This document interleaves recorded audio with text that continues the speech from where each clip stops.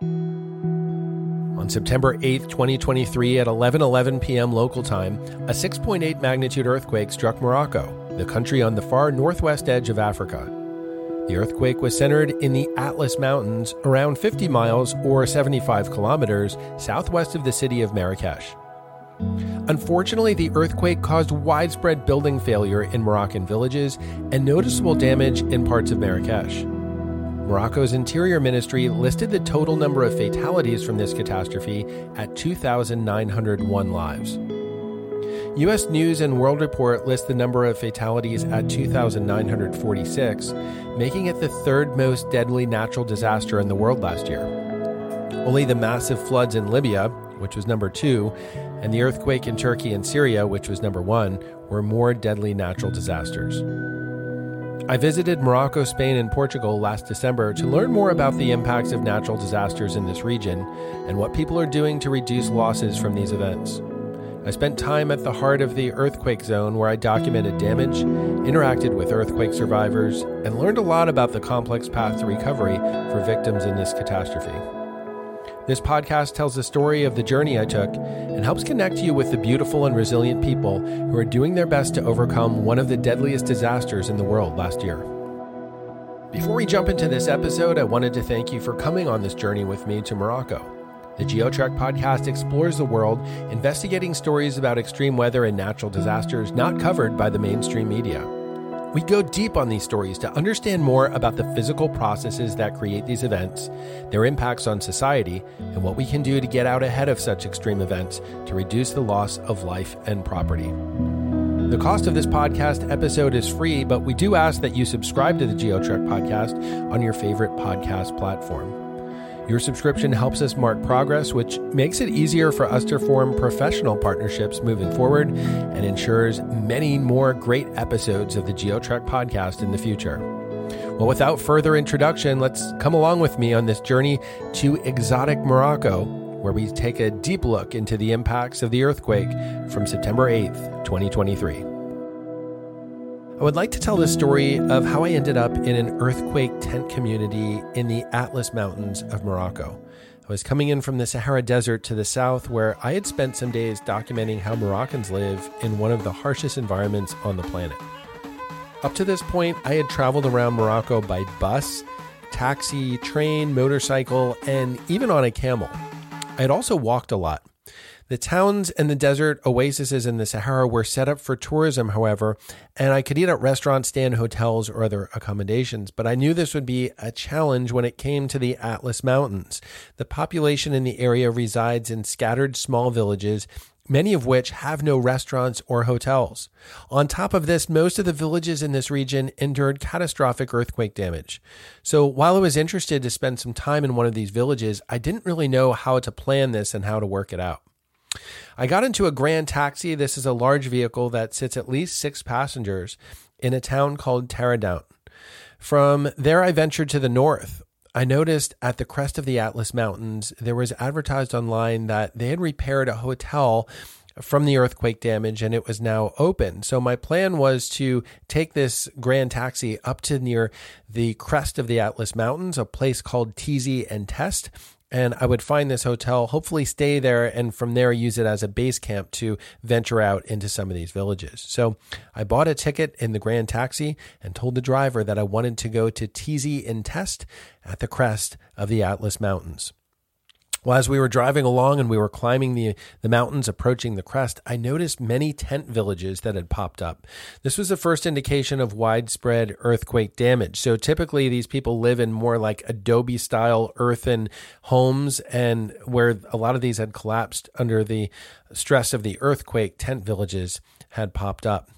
This was the first indication, really, of widespread earthquake damage, and I was crammed in the back of a grand taxi that did not have a window seat, so I was kind of in the middle. It was hard for me to get photos, but I could kind of try to turn my neck and see what was going on outside the window. So up we went, up the crest of the Atlas Mountains. Near the top of the mountains, I saw that the hotel that was advertised online was there, but it looked empty. We actually drove right past it, and I thought that the other passengers in the Grand Taxi were also going to Tizi and Test, so I figured there must be a drop-off point right up ahead. But unfortunately for me, we kept going on these windy mountain roads, leaving the crest of the mountains and this hotel behind us. After about 10 minutes past the crest, I started wondering where actually we were going. Weren't we all going to Tizi and Test? I wondered about that and wondered where the other passengers were going, so I started talking to them in a language called Darija. So most of the passengers in this Grand Taxi speak Berber or Tashelhit as a first language, but most of them speak a language called Darija or Moroccan Arabic as a second language. I was able to communicate with them because I had lived in Morocco for several years in the late 90s and early 2000s, where I studied a lot of French and Darija or Moroccan Arabic. And so I was able to start speaking to them and asking them if they were going to Marrakesh or somewhere else, where are we going for our final destination? Well, when I asked a few of them if they're going to Marrakesh, they replied no, but word started traveling as they were wondering about this curious guy in the back. And I started hearing people kind of murmur, I think the guy in the back is going to Marrakesh. So finally, after about 25 minutes of navigating windy mountain roads, we got off the pavement and turned onto a gravel road. I saw a tent village came to view. I didn't know where we were, but I resolved I was going to get out of the taxi wherever we were and really see what's going on in this village. Again, I wanted to document earthquake damage. I wanted to see what's going on with the people. I did not want to end up in the big city north of us, Marrakesh, so I just wanted to get out in some village somewhere, and we pulled off on this gravel road alongside this village that was badly damaged by the earthquake. When I got out of the taxi, the other passengers yelled at me, "Stop, we're not in Marrakesh yet." The driver and a female passenger also got out. This was her final destination. The driver of the taxi told me, "This isn't your stop. We're not yet in Marrakesh." So I confirmed to them I wasn't trying to go to Marrakesh. I was just trying to go to some village somewhere. It was a little hard to communicate that. But the woman actually said, "Why are you stopping here in this small village? It's a very small village. We don't have any restaurants. We don't have any hotels. This is not really a place for tourists." So I did my best to explain in Darija. I said, "Gadi nimshi limraksh grida, lakin il yom britin shuf il zilzan." So I told them, I'm going to Marrakesh tomorrow. Today, I want to see the earthquake. So that's about as well as I can do in the language Darija. I can make myself understood. I know my language is a little bit coarse and not as descriptive as I would like. Like, for example, I did not even know the word for damage in Darija, so I just told them I want to see the earthquake. It was the best I could do, and I think I made myself understood. The woman that got out of the taxi seemed sharp intellectually. She understood right away what I meant, and she said, "Follow me." So I picked up one of her heavier bags that she was bringing in from Tereda, the bigger city to the south, and followed her to a gate that she was able to open with a key. She introduced herself as Hafida and told me I was now in the small village of Assoul, Morocco. So really interesting. I walked through this gate, did not know what to expect. Hafida introduced me to her family and invited me in for a late morning meal and a tea. We tried our best to communicate with each other using a mix of Darija and French, and along the way she explained her earthquake story. It was a complex narrative filled with life-saving good fortune mixed with heartbreaking loss. Salam alaikum, je suis Peace be Hafida du upon you. Maghreb. I'm Hafida from Morocco. Ici, un petit village d'Assoul. Here we're in a small village called Assoul, near Marrakesh. Il y a zilzal ici. There was an earthquake here. Après, tout le monde ici, il fait froid. Afterwards, Après, everybody here is just so il n'y cold. a pas de maison. There are no houses anymore. Les petits, les enfants, il y a... ce que je veux dire... The children, everybody is impacted by beaucoup de this. l'enfanté, mais c'est ça, c'est connu, c'est ça. Here's what I know about C'est this. village Assoul. Je suis ici un an, je s'appelle Yacoubi Hafida. Je reste ici, mon enfant, il est loin. In the village moi of Assoul, ici, I'm here. My ma children maison, are far tout from me. Il est parti. My house Ma maison, il is est parti. completely gone. Après, je reste, je vais faire un tente. I stay here alone in a tent. Tente. Hafida then explained the story to me of what happened on the night of the earthquake. Ah oui, à la porte Zilzal. Moi, je reste ici de la montagne avec ma fille. I was staying here with my daughter. Après, je veux entrer à la maison. I wanted to enter the house, Et il va Zilzal. and there was Je suis an pas dans la earthquake maison. right at Moi, that je moment. sortais dans la maison, à côté de la porte. So I left the house, and I was prends la standing clé pour right ouvrir la outside the porte. door. ready to open the door. Après, je veux faire comme ça pour I had the key in the door, was just ready to open it. And the earthquake hit. Bang, bang, bang, bang, bang. Waouh. Et ta fille était dedans la maison? I asked if her house was if her daughter was inside the house. She said no, she had left. She and her daughter were just outside. Non. I asked if her daughter was inside. She said no, my daughter was outside with me. Avec ma fille. Allez, vas-y. Après, tout le monde de la village. When the earthquake hit, everybody was crying and yelling. Il est parti. Raison de téléphone. They stay intense because all the buildings are gone. Ouais. Ça, il est parti. Comment ça s'appelle? La lumière. La lumière, elle est partie. My house is gone. The lights were gone. Elle est partie. The network of telephones, all the cell phone network, everything was down. Tu gardes rien. You couldn't see anything. Je prends le téléphone, après je veux faire le lien de téléphone. Après, tous les pleure. Everybody was crying. Tous les maisons, il est parti. All the houses are gone. Le téléphone مخدم sur la crâne. Non, pas Did the telephone work or not? She said no. The Telephones did not work. The whole network was down. C'est difficile. Pendant le soir, oui. I asked if it was during the evening. C'était l'île. She said it was at night. It was at night. Minuit, comme ça. Around 11 o'clock at night, the earthquake hit. Wow. Oui, il y a quelque chose, j'ai pas gardé comme ça. Il y a quelque chose comme You le feu. couldn't see anything. Monsieur, Leila. You couldn't see anything. It was completely dark. Comme le feu. Après, moi avec ma fille, elle pleure. I was with my daughter. My daughter was crying. Tous les enfants de le village, ils pleurent. All the children of the village were crying. Les femmes de village, ils pleurent. Tout. The women of the village were crying. Everybody was crying. C'est trop. It was too much. Beaucoup. Je suis très heureux. Anna Farhan. I'm happy that you were not inside your house. Oui. Tout il y a dit. Yes, everyone said. Les femmes, all the women, le village, tout all the people in the village, everybody was in the house, but me, no, I wasn't inside my house. I don't know why. I left the house with my daughter just for a moment. Je veux dire, viens. Alhamdulillah, oui. Praise God. Because there were wounded people and dead people. I told my daughter, just come outside with me. Just come outside for a moment. Come outside the house. And my daughter said, no, I want to stay inside and sleep. And just when they got outside, the earthquake hit. I left outside with my daughter. And right after we stepped outside, boom, the earthquake hit. Je sais pas, ma maison tout seul ou bien, tout bien. My house, the whole village, everything was gone. Il est parti. Après, téléphone est coupé. After the telephones were cut, tout le monde, il pleure. Everyone was crying. Hafida and her daughter were truly fortunate that they were outside their home when the earthquake struck. Because it was late at night, most people were inside their homes. She took me inside her home and showed me the spot where her daughter was lying down in bed just 2 minutes before the earthquake struck. The wall next to her bed partially collapsed.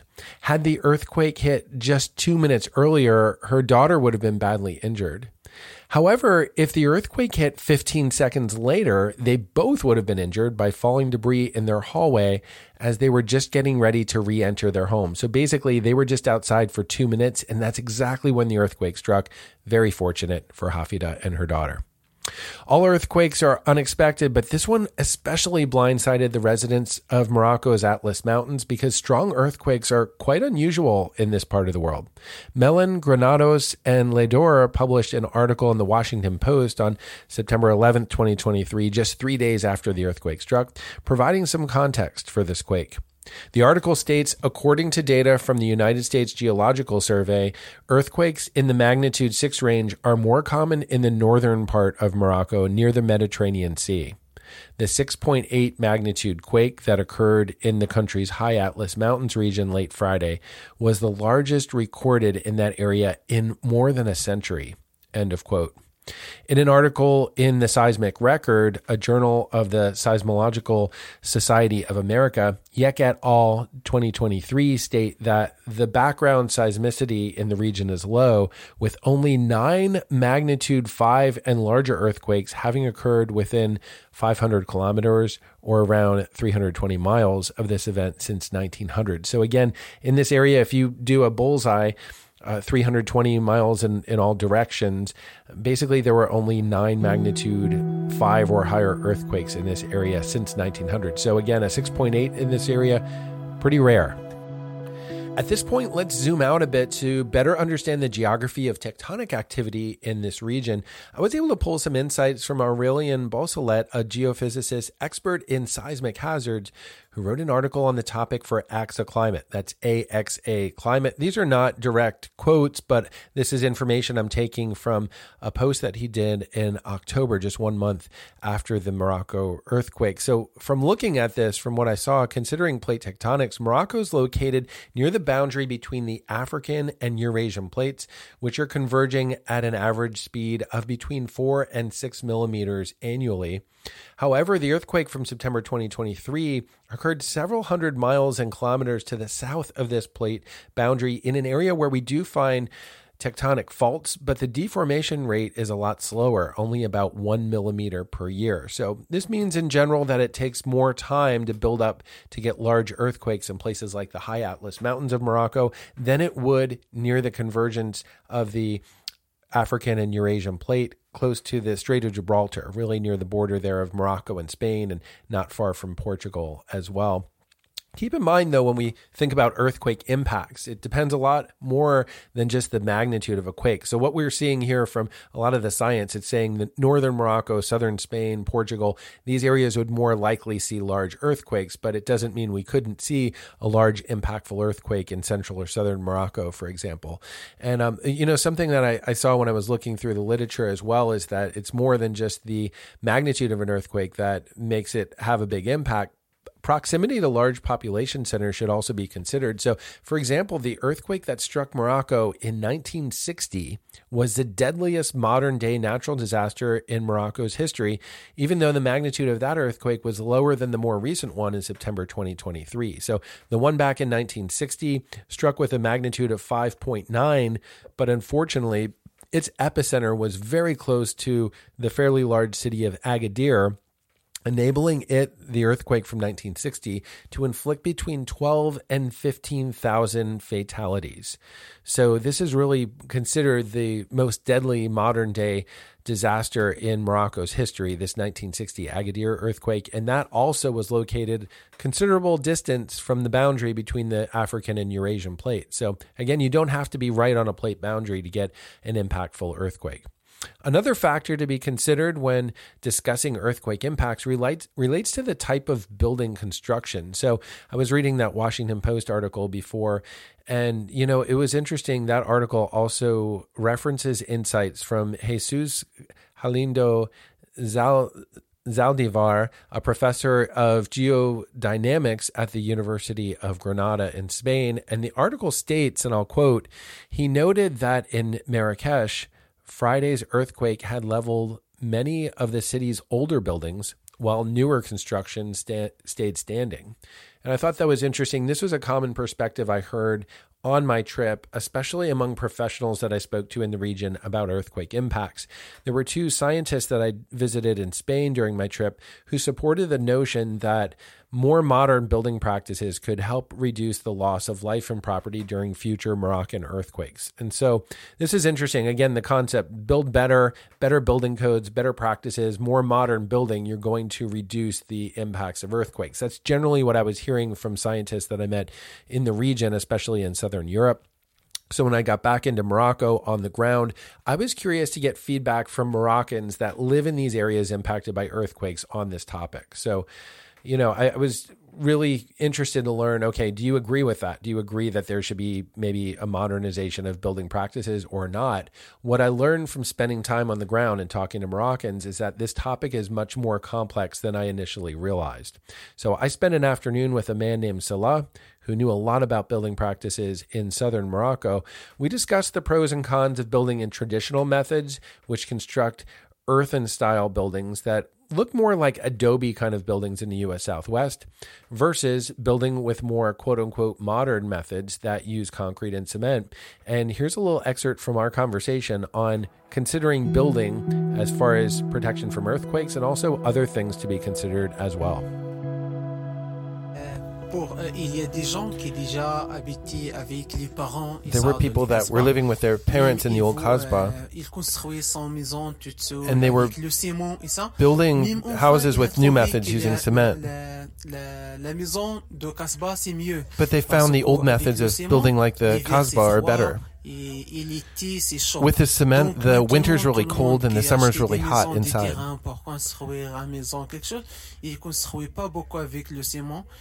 But the old ways of building are not really with the cement. It's more traditional using earthen methods. And they'll actually use like palm wood for the ceiling. Les choses anciennes, voilà, c'est ça. Ils reviennent à les choses anciennes de son grand-père. The old ways of their grandparents and their parents are more effective. Contre la chaleur. Voilà, c'est ça. Ils protègent la chaleur parce qu'ils ne trouvent pas dans le ciment qu'est-ce qu'ils trouvent. The old ways protect against the heat, but the new ways of using cement don't protect in the same way. I was discussing with Salah the traditional building methods in Morocco where they often use earthen materials to build a style of wall that almost looks like adobe from the U.S. Southwest. It's often very thick, and he was saying they're very efficient at regulating temperature to keep the hot temperatures out in the summer, the cold temperatures out in the winter, and to really regulate the temperatures inside. We were also talking about a term called the Kasbah. So when you travel around North Africa, you often hear about the old cities or the old Medinas. You'll also hear about old Kasbahs. Those are the oldest of the old style of buildings, sometimes centuries old. These old Kasbahs are definitely thick earthen walls that have been there for a long time. I continued the conversation with Salah to talk about some of the comparisons between the older style of building and the newer, more modern styles. Une question encore. Maintenant, les gens, ils font la même chose qu'avant. So I have a question now. People are building in the same way as before or differently? Oui, ça change en fait ces questions. It's changed a lot. It's a question of modernization. La modernisation, si vous voulez, tu vois que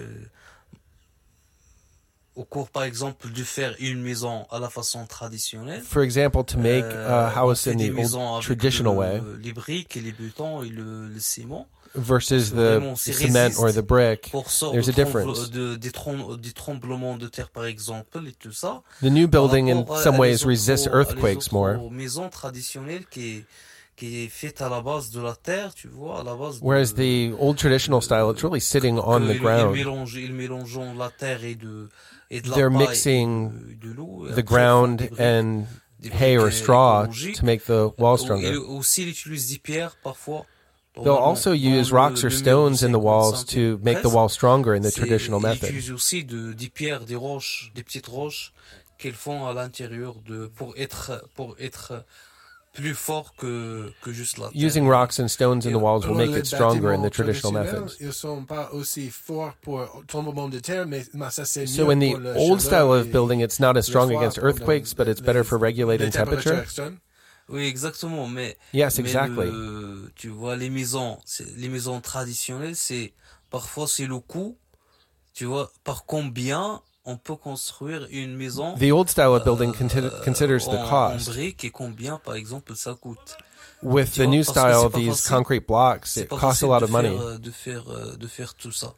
Tu vois, de faire par exemple des maisons, toutes les maisons sont modernes. For example, if all the buildings are modern, it costs a lot of money. Si vous voulez le mode de vie ou. But this may be the style or the fashion. Si vous voulez l'héritage. Et vous pensez c'est plus facile de construire les So you think it's easier to build the modern buildings? C'est plus facile que les méthodes traditionnelles. Is that more easy than the traditional method? C'est plus difficile que le meublement traditionnel. Parce que vraiment, the modern way is more difficult than the traditional way. Tu vois, rien que on mélange la matière basique, si vous we voulez, can mix the basic materials of earth and on hay mélange avec la paille qui ça coûte aussi rien. right there where you're Les located. pierres qui sont juste à côté, donc il faut prendre. And the rocks and stones come right from where you live. Dans les maisons modernes, on trouve que il y a Compared vraiment with beaucoup d'étages, tu vois. the modern ways, you have a lot of stories at large buildings. La première base, de faire la base. You may have après de multiple stories. Et après de faire le coffrage, et après de faire beaucoup de choses. Donc ça aussi, ça coûte cher, tu vois. It costs a lot of money difficile que to do the more modern way. Traditionnelle. Donc, je comprends parce que c'est plus compliqué. Il y a plus des étages et tout ça. So it's more complicated. In the modern way, you have larger buildings with more stories, things like that. Difficile, mais de toute façon, c'est pas efficace comme avant pour. The modern way is not as efficient at protecting against heat. Is that et correct? aussi maintenant que on peut trouver que on peut pas donner des statistiques exactes. Mais, I don't know the exact statistics. Plus que 50% des maisons more than 50% globe terrestre of the buildings built le climatiseur et le chauffage. in the world use air conditioning and heat. Et vraiment, par exemple, de côté économique, on sait When bien you're que thinking in economic terms, le chauffage, ça coûte plus cher que, par exemple, you need electricity and a lot of pendant, expenses with the modern way. Je sais pas, juste pendant 3 ans. I don't know, in 3 years, chaque jour, par exemple, if you're using le climatiseur, the heat and the air conditioning all the time, ça coûte cher, tu vois. It becomes really expensive. C'est trop. Par rapport à les maisons traditionnelles. Compared with the traditional methods of building, c'est moins cher. It's less expensive. Il y a plusieurs sociétés qui ont. And now there are a lot of organizations that are returning to the traditional ways of building. Une maison à la base écologique. Getting back to ways that are in touch with the environment and ecological. Pour revenir à les maisons traditionnelles. They're returning to traditional houses. Au lieu, par exemple, de payer beaucoup d'argent dans le chauffage et tout ça, so you don't have to spend a lot of money on the heat and the air conditioning.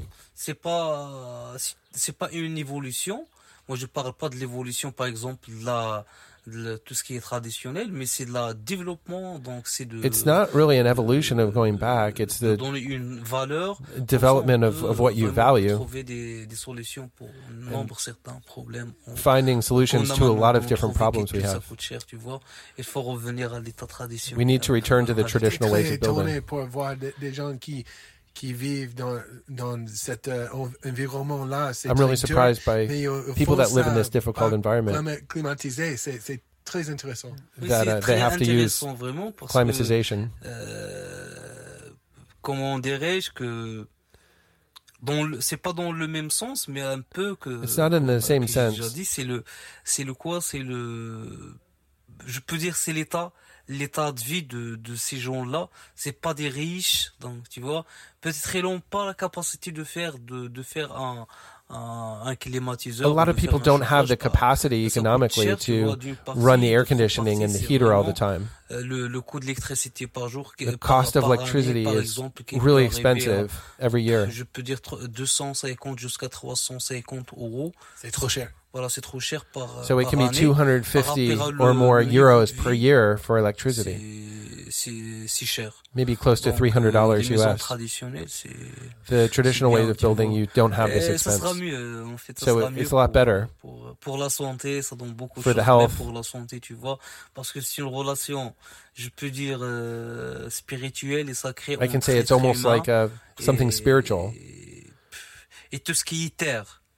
Because you're connected to the ground. Terre, vraiment, you're connected to the earth. De revenir parfois d'être traditionnel parfois. Getting back to the state of building things traditionally. مرحبا. Thank you, and you're very welcome. Welcome in Morocco. Salah made some good points about the economic cost of building in the modern style. He was saying it costs more money to construct a house using imported materials like concrete and cement compared to the traditional methods that use soil, hay, and rocks close to the location of the house. In addition, the heating and cooling costs are a big factor for many Moroccans as well, as cement and concrete block houses do not regulate extreme temperatures nearly as well as traditional earthen walls. After spending time with Salah in Morocco's Dra Valley, I went out to some big sand dunes in the Sahara by camel caravan. I stayed in a shelter in the desert where I had an interesting discussion with a man named Larbi, who had insights into the differences between traditional and modern building styles in Morocco. We had this conversation in English. So you're saying that a lot of people are now trying to be more modern. They're building more with cement, but you said this presents some problems in the summertime. What kind of problems do they have? That's normal because all the time when you be against or with the contrast with the nature, you will be in a problem. The people who built in the cement and iron, they want to make something more stronger and more efficient one time. And they will not renovate all the time. Like the first, the old method of construction, they need renovation after each rain session to renovate their houses and so on. The second, the modern one is not, but in the summer they feel so they cannot live inside. Like when you go inside, you will find the same temperature outside is inside of the houses. There is no isolation. So you're saying the more modern, the cement, it's too hot inside in the summertime. It's too hot. It's unbelievable. You cannot live in it. Like in the midday, the time of the Muslim Moroccan people in the south of Morocco, they want to make a nap. You cannot make a nap in that heat because outside is 50, inside you will find the same. So these people with modern house with cement, now they need air conditioning and more electricity. It costs them more to make it cool. Yeah. Yeah, the people who have the modern houses, they need all of that. One of the base thing is to make air condition or ventilator, at least to have air condition. And the method of building is the new one. Is the people they look to the space. They're more pragmatic to the space. It doesn't give the space for like the hole or something, the area where the air is going in. The people, they want to divide it to be pieces and they can use it for sleeping and so on. But they need a modern electricity or anything else to make them fresh. But it's not a good one. It's not. The people nowadays, they know they made the mistakes in the past. They want to be modern in an area which is not need the modernity. They need something natural. Have you heard people talk about building with cement for better protection from earthquakes? I mean, we had unfortunately a big earthquake a few months ago. Do you think people in some of those areas may say they want to build with cement? Would that be maybe stronger in earthquake, or what do you think? By the way, to be honest, Moroccan people in the past, in their mentality, there is no something they call it earthquakes. They are not used with it. The people who use the modern building, it's only against the rain, especially in this area, because in the past, time to time, I speaks about like 2000 and down. Okay, there is a rain and there is a lot of problem in the wall, in the rough top. They should fix it and so on. That's why they decide, if they have a little bit of money, they decide to build a new houses, modern houses, more stronger. But for the earthquake, the people that in their mind that doesn't care. But one of the reasons behind after the earthquake, there is a lot of modern houses they building and they damage in the earthquake, and there is a lot of kasbah. They damage a part, but the rest is still exists. That's the difference. Yeah. So there was, you're saying, some damage in the old, like kasbah, like in some of the older. Yeah. In the old kasbah and the old houses, they damage only a part. But the new houses built by the cement, I see that, and I go there and I see the most of them, the people live inside of them again. You mean it's completely damaged? Completely damaged. because with the cement and so on, if there is only a problem in the base of the house, you cannot live in it. But if you have the traditional building, you can repair it. It's easy to also to renovate it. Well, it sounds like if one wall is damaged and you have it built from mud and adobe, you can repair that and renovate it easier. Yeah, you can renovate the old houses. It's easier and also less cost and money. It's cheaper than the new one. The new houses, they are more risky if they are partly damaged. I understand. You maybe have to rebuild the entire thing then for the new house. Yeah, most of the people who I see who had damaged by the earthquake have modern houses, they cannot live in it again because they have a high level of risk than the other houses who built in traditionally. Traditionally, it's easy if you have like a shock in the wall, you can repair it easily and so on. But the modern one, you should just destroy all of the wall and rebuild it again. Very expensive to rebuild the modern one. Yeah, the modern one is very expensive because you need a modern method and iron and cement. Okay, all of these things, they are very expensive now. But the old one, only ground is only beside of you, or you can destroy the wall and you can mix the ground again, because we see the ground is all the time is alive. Only when you add the water in it, we have a wet ground, you can rebuild it again. It's easy. Thank you so much. Larbi shared that building with cement block and concrete enables people to build something stronger one time. They do not need to renovate all the time like you have to do with traditional earthen building styles. He was explaining that the traditional style of building requires homeowners to repair the walls, often after a heavy rainstorm. However, concrete and cement houses are very hot in the summer and difficult for locals to live in. He talked about afternoon temperatures that reach 50 degrees Celsius or 122 degrees Fahrenheit outside, and mentioned that concrete houses can reach this same temperature on the inside, making it too hot to live in. We discussed the necessity for running air conditioning in cement homes during the summer. Larbi shared that Moroccan people are not used to earthquakes and are not really building to resist the ground shaking. When people think about building more durable buildings, they are considering a building that does not have to be repaired after a heavy rain. So this makes modern style of concrete block more appealing, you could say. But he did mention that it's easier to repair earthquake damage on earthen buildings that are more traditional compared to the cement block houses. A modern style house has to be abandoned if it has a cracked wall, whereas it's actually easier to repair an earthen wall that's been damaged.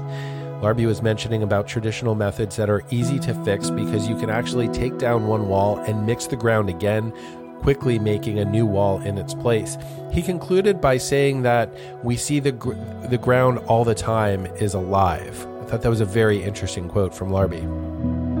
Larbi's quote that the ground is actually alive has this viewpoint that really has a deeper cultural perspective that many Moroccans have about the relationship between themselves and the environment. So many Moroccans, especially in the mountains and in the south, like in the Sahara Desert region, try to live closely in harmony with nature and live in natural ways.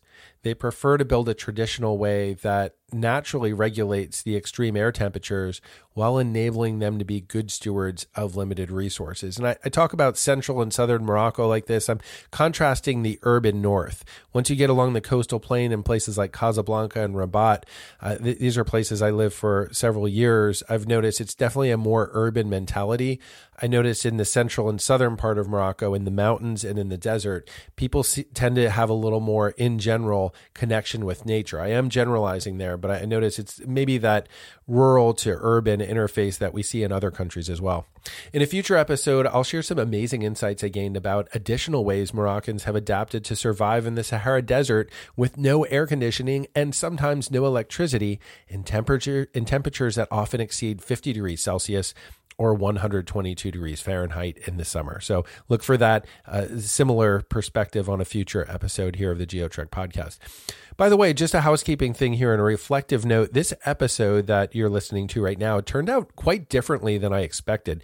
I was hoping to interview experts who would talk about the latest science on building better in seismically active zones or the latest advancements in earthquake engineering. Instead, I ended up on the ground in Morocco interviewing several locals who had some deep and interesting perspectives about why Moroccans build the way they do, while sharing considerations of modern versus traditional styles of building. I feel these conversations gave us better context of the decisions made on the ground and helped me understand some counter arguments against quote-unquote outsiders, often Westerners, who question why Moroccans do not build in a more quote-unquote modern style that is more resistant of earthquakes. I really feel like I have a much better perspective from spending time on the ground and hearing these arguments about how cost-effective and how heat-resistant, or I should say climately friendly, these traditional building styles are. Keep in mind, many Moroccans are battling extreme temperatures, especially extreme heat, every year.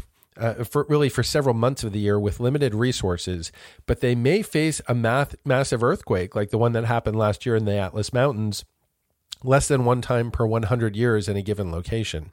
So this is a bit of a trade-off we see. You know you're going to have tremendously hot weather in the summer, but an earthquake is a bit of a long shot for a lot of these folks, at least when we look back historically. Well, hey, before we close out this podcast, let's go back to Hafida, the woman we met in the little village of Assoul, Morocco. Hafida shared her earthquake survival story with us in the beginning, and now we'll close out this episode with some insights about how she, her family, and neighbors are faring in the tent village that they've set up after the earthquake. Ma maison, elle est partie. I lost my house. My house is gone. I'm staying in a tent. I'm sleeping in a tent. And it is so cold. I said the last 3 nights it was very cold in the tents. Yes, the tent is very cold. Very, very cold. It's always like that. And for everybody, not just for me. Everybody's saying it's cold. The little kids are saying it's cold. That's just how it is. Yesterday, we saw another tent village 7 kilometers or about 4 miles away. Yeah, there are a lot. Here in Assoul, near my village, there are a lot of mountains nearby. And everybody's struggling. Everybody's like here, not just us. When the earthquake hit, it affected everybody. Everybody's staying in tents. Hafida mentioned several times how cold it had been for her and the fellow villagers living in the tent community. I wanted to close out this podcast by telling the story of the night I spent with her family in the tent village. So as the sun set there in the Atlas Mountains, it started getting really cold. We went into the tents and I just was spending time with Hafida's family really there, and a few neighbors stopped by and we were visiting. We were having a lot of fun and talking, but boy, it got so cold. And let me preface that there were several years of my life that I was a winter sports athlete living in Alaska. I've seen a lot of cold weather, and this was a different kind of cold. It was different in the sense that I often pictured, and I didn't mean this in a flippant kind of way, but when I would see refugee tent communities, things like that, when I pictured tents, I often pictured outdoor adventures and camping excursions that were just like a fun break from the norm. And so I pictured, wow, these people are having this, this kind of adventure together. It was very different. I'd never spent the night in a tent camp of refugees from a natural disaster. And I'll tell you, it got really cold and it was really sobering and really somber to see kids and grandkids and whole families thrown into this extreme environment that they didn't choose. They didn't sign up for. They didn't sign up for a long camping excursion or something like that. They were just out there thrown into this really situation against their will. It was so cold, you could start to see our breath. We had a very small heat source, but mostly we were just sharing all these blankets. And there's one point where I just have every layer I have on me, and I have, a hat and a hood and all these different sweatshirts and sweaters, and I'm still freezing cold. In fact, at one point, it was around 9:30 in the evening. I was just so cold, I just tried to go to sleep just to escape it. Around 10 o'clock, Hafida and her family had brought out this warm meal, and I have to tell you, these people are so hospitable. It was really a tagine, which is like a Moroccan stew or soup with vegetables and spices. As far as meat, there was some chicken, but you're sharing quite a bit, and they were trying to push the best food on me. The Moroccans are very hospitable, and they would give you the last of their food. I mean, they're just such hospitable, warm people. So very welcoming, very warming. And, I was just sitting there at some points thinking, wow, this is really uncomfortable, but I'm really glad I'm experiencing this because, I'm going to go back soon to my, life, not living in a disaster zone, and these people are going to stay here. Anyway, experiencing that night, staying in the cold, seeing our breath, and knowing that, wow, this was mid-December. And this was just the first of about 3 months that these people are going to be living in these conditions. It was very sobering, and for me, actually pretty somber and heavy, just because the media often come to these disaster zones for a couple days after the disaster, and then they move on covering another natural disaster or a war or a shooting or something else. But these people in disaster zones often get forgotten, and it's usually the months to years after the disaster that are the really trying part for them, even more than the day of the actual event. So anyway, it was a somber thing. My cell phone did not work that well in the village, so I wasn't really able to connect with other people, but I remember leaving and just feeling this heaviness of that these people are just suffering. When we woke up in the morning, there was ice on the tent. So you might be saying, hang on a second, were you not in Africa? Yes, I was.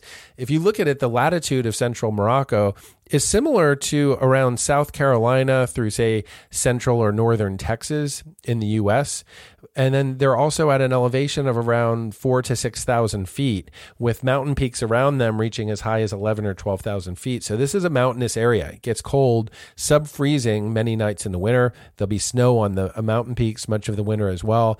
And so it can get very cold there if you don't have a heat source. Living in tents is not a comfortable thing. This was difficult for the folks that were living there. So anyway, I left Asul, I left Hafida and her family, and felt like I made some connections. But boy, my eyes were really open to the long-term suffering that can happen in a disaster zone. As I left, I posted on social media and I shared just some of these heavy, somber accounts. And I'll tell you what, I'm not much of a crier, but I bawled crying the day or two after I left, just picturing these kids and grandkids just living in these really very, very cold conditions without heat sources, sometimes without electricity, with very little to live on, almost no way to bathe in any kind of warm water. I mean, just very, very difficult situations. And as I posted on social media, followers of GeoTrek started saying, well, hang on a second, is there a way that we can help these folks? And this shocked me. It was around December 20th. I just pictured everyone in North America is just focused on Christmas, and I didn't even think that many people would read these stories. I did a post and I saw the next morning there were like 11 or 12 shares and hundreds of people had seen it, a lot of comments, and people started asking, how can we help these people? I was blown away. I did not expect that there'd be that much interest in this story. And there was actually a very simple way to help these people. So when you're in these tents, often you can see in the photos that the tent fabric is moving around. It's very thin. But there's a solution, a local bamboo. It's a Moroccan bamboo that you can build this frame. It's a bamboo frame. It costs $50 per tent, per family. And you can build this bamboo frame. From the frame, you can actually hang blankets and insulation and other things to really keep you much warmer. You're actually creating this more of a structure that you can hang insulation and carpets and thick things to keep you warm. And that can keep a family warm for $50. So I started sharing about this online. And would you believe that enough money came in just Christmas week to help 22 families stay warm? That's right, $1,100 came in from our listeners. I thank each and every one of you. And I know a lot of those people that made contributions to those gifts in Morocco are not necessarily wealthy people. I know some people that are struggling. What stood out to me about the people that contributed to help out the Moroccan earthquake victims, a lot of the people that gave money to that had previously had substantial losses in their own life from a hurricane, an earthquake, or another natural disaster. They knew what it's like to lose everything. And I had one or two people say, hey, even though things are tight for us right now, we have to give $50 or $100 or in some way help these people. And I just felt so blessed by that just to see this take place. We raised $1,100 Christmas week. That's enough to keep 22 families warm there in Morocco through qasab. It's like a bamboo frame that you can actually hang insulation on. And instead of having a flapping tent, you can actually have a more substantial structure for just $50. So anyway, for that reason, in my top 10 list of the past 3 years of GeoTrek, this came out as the number one story.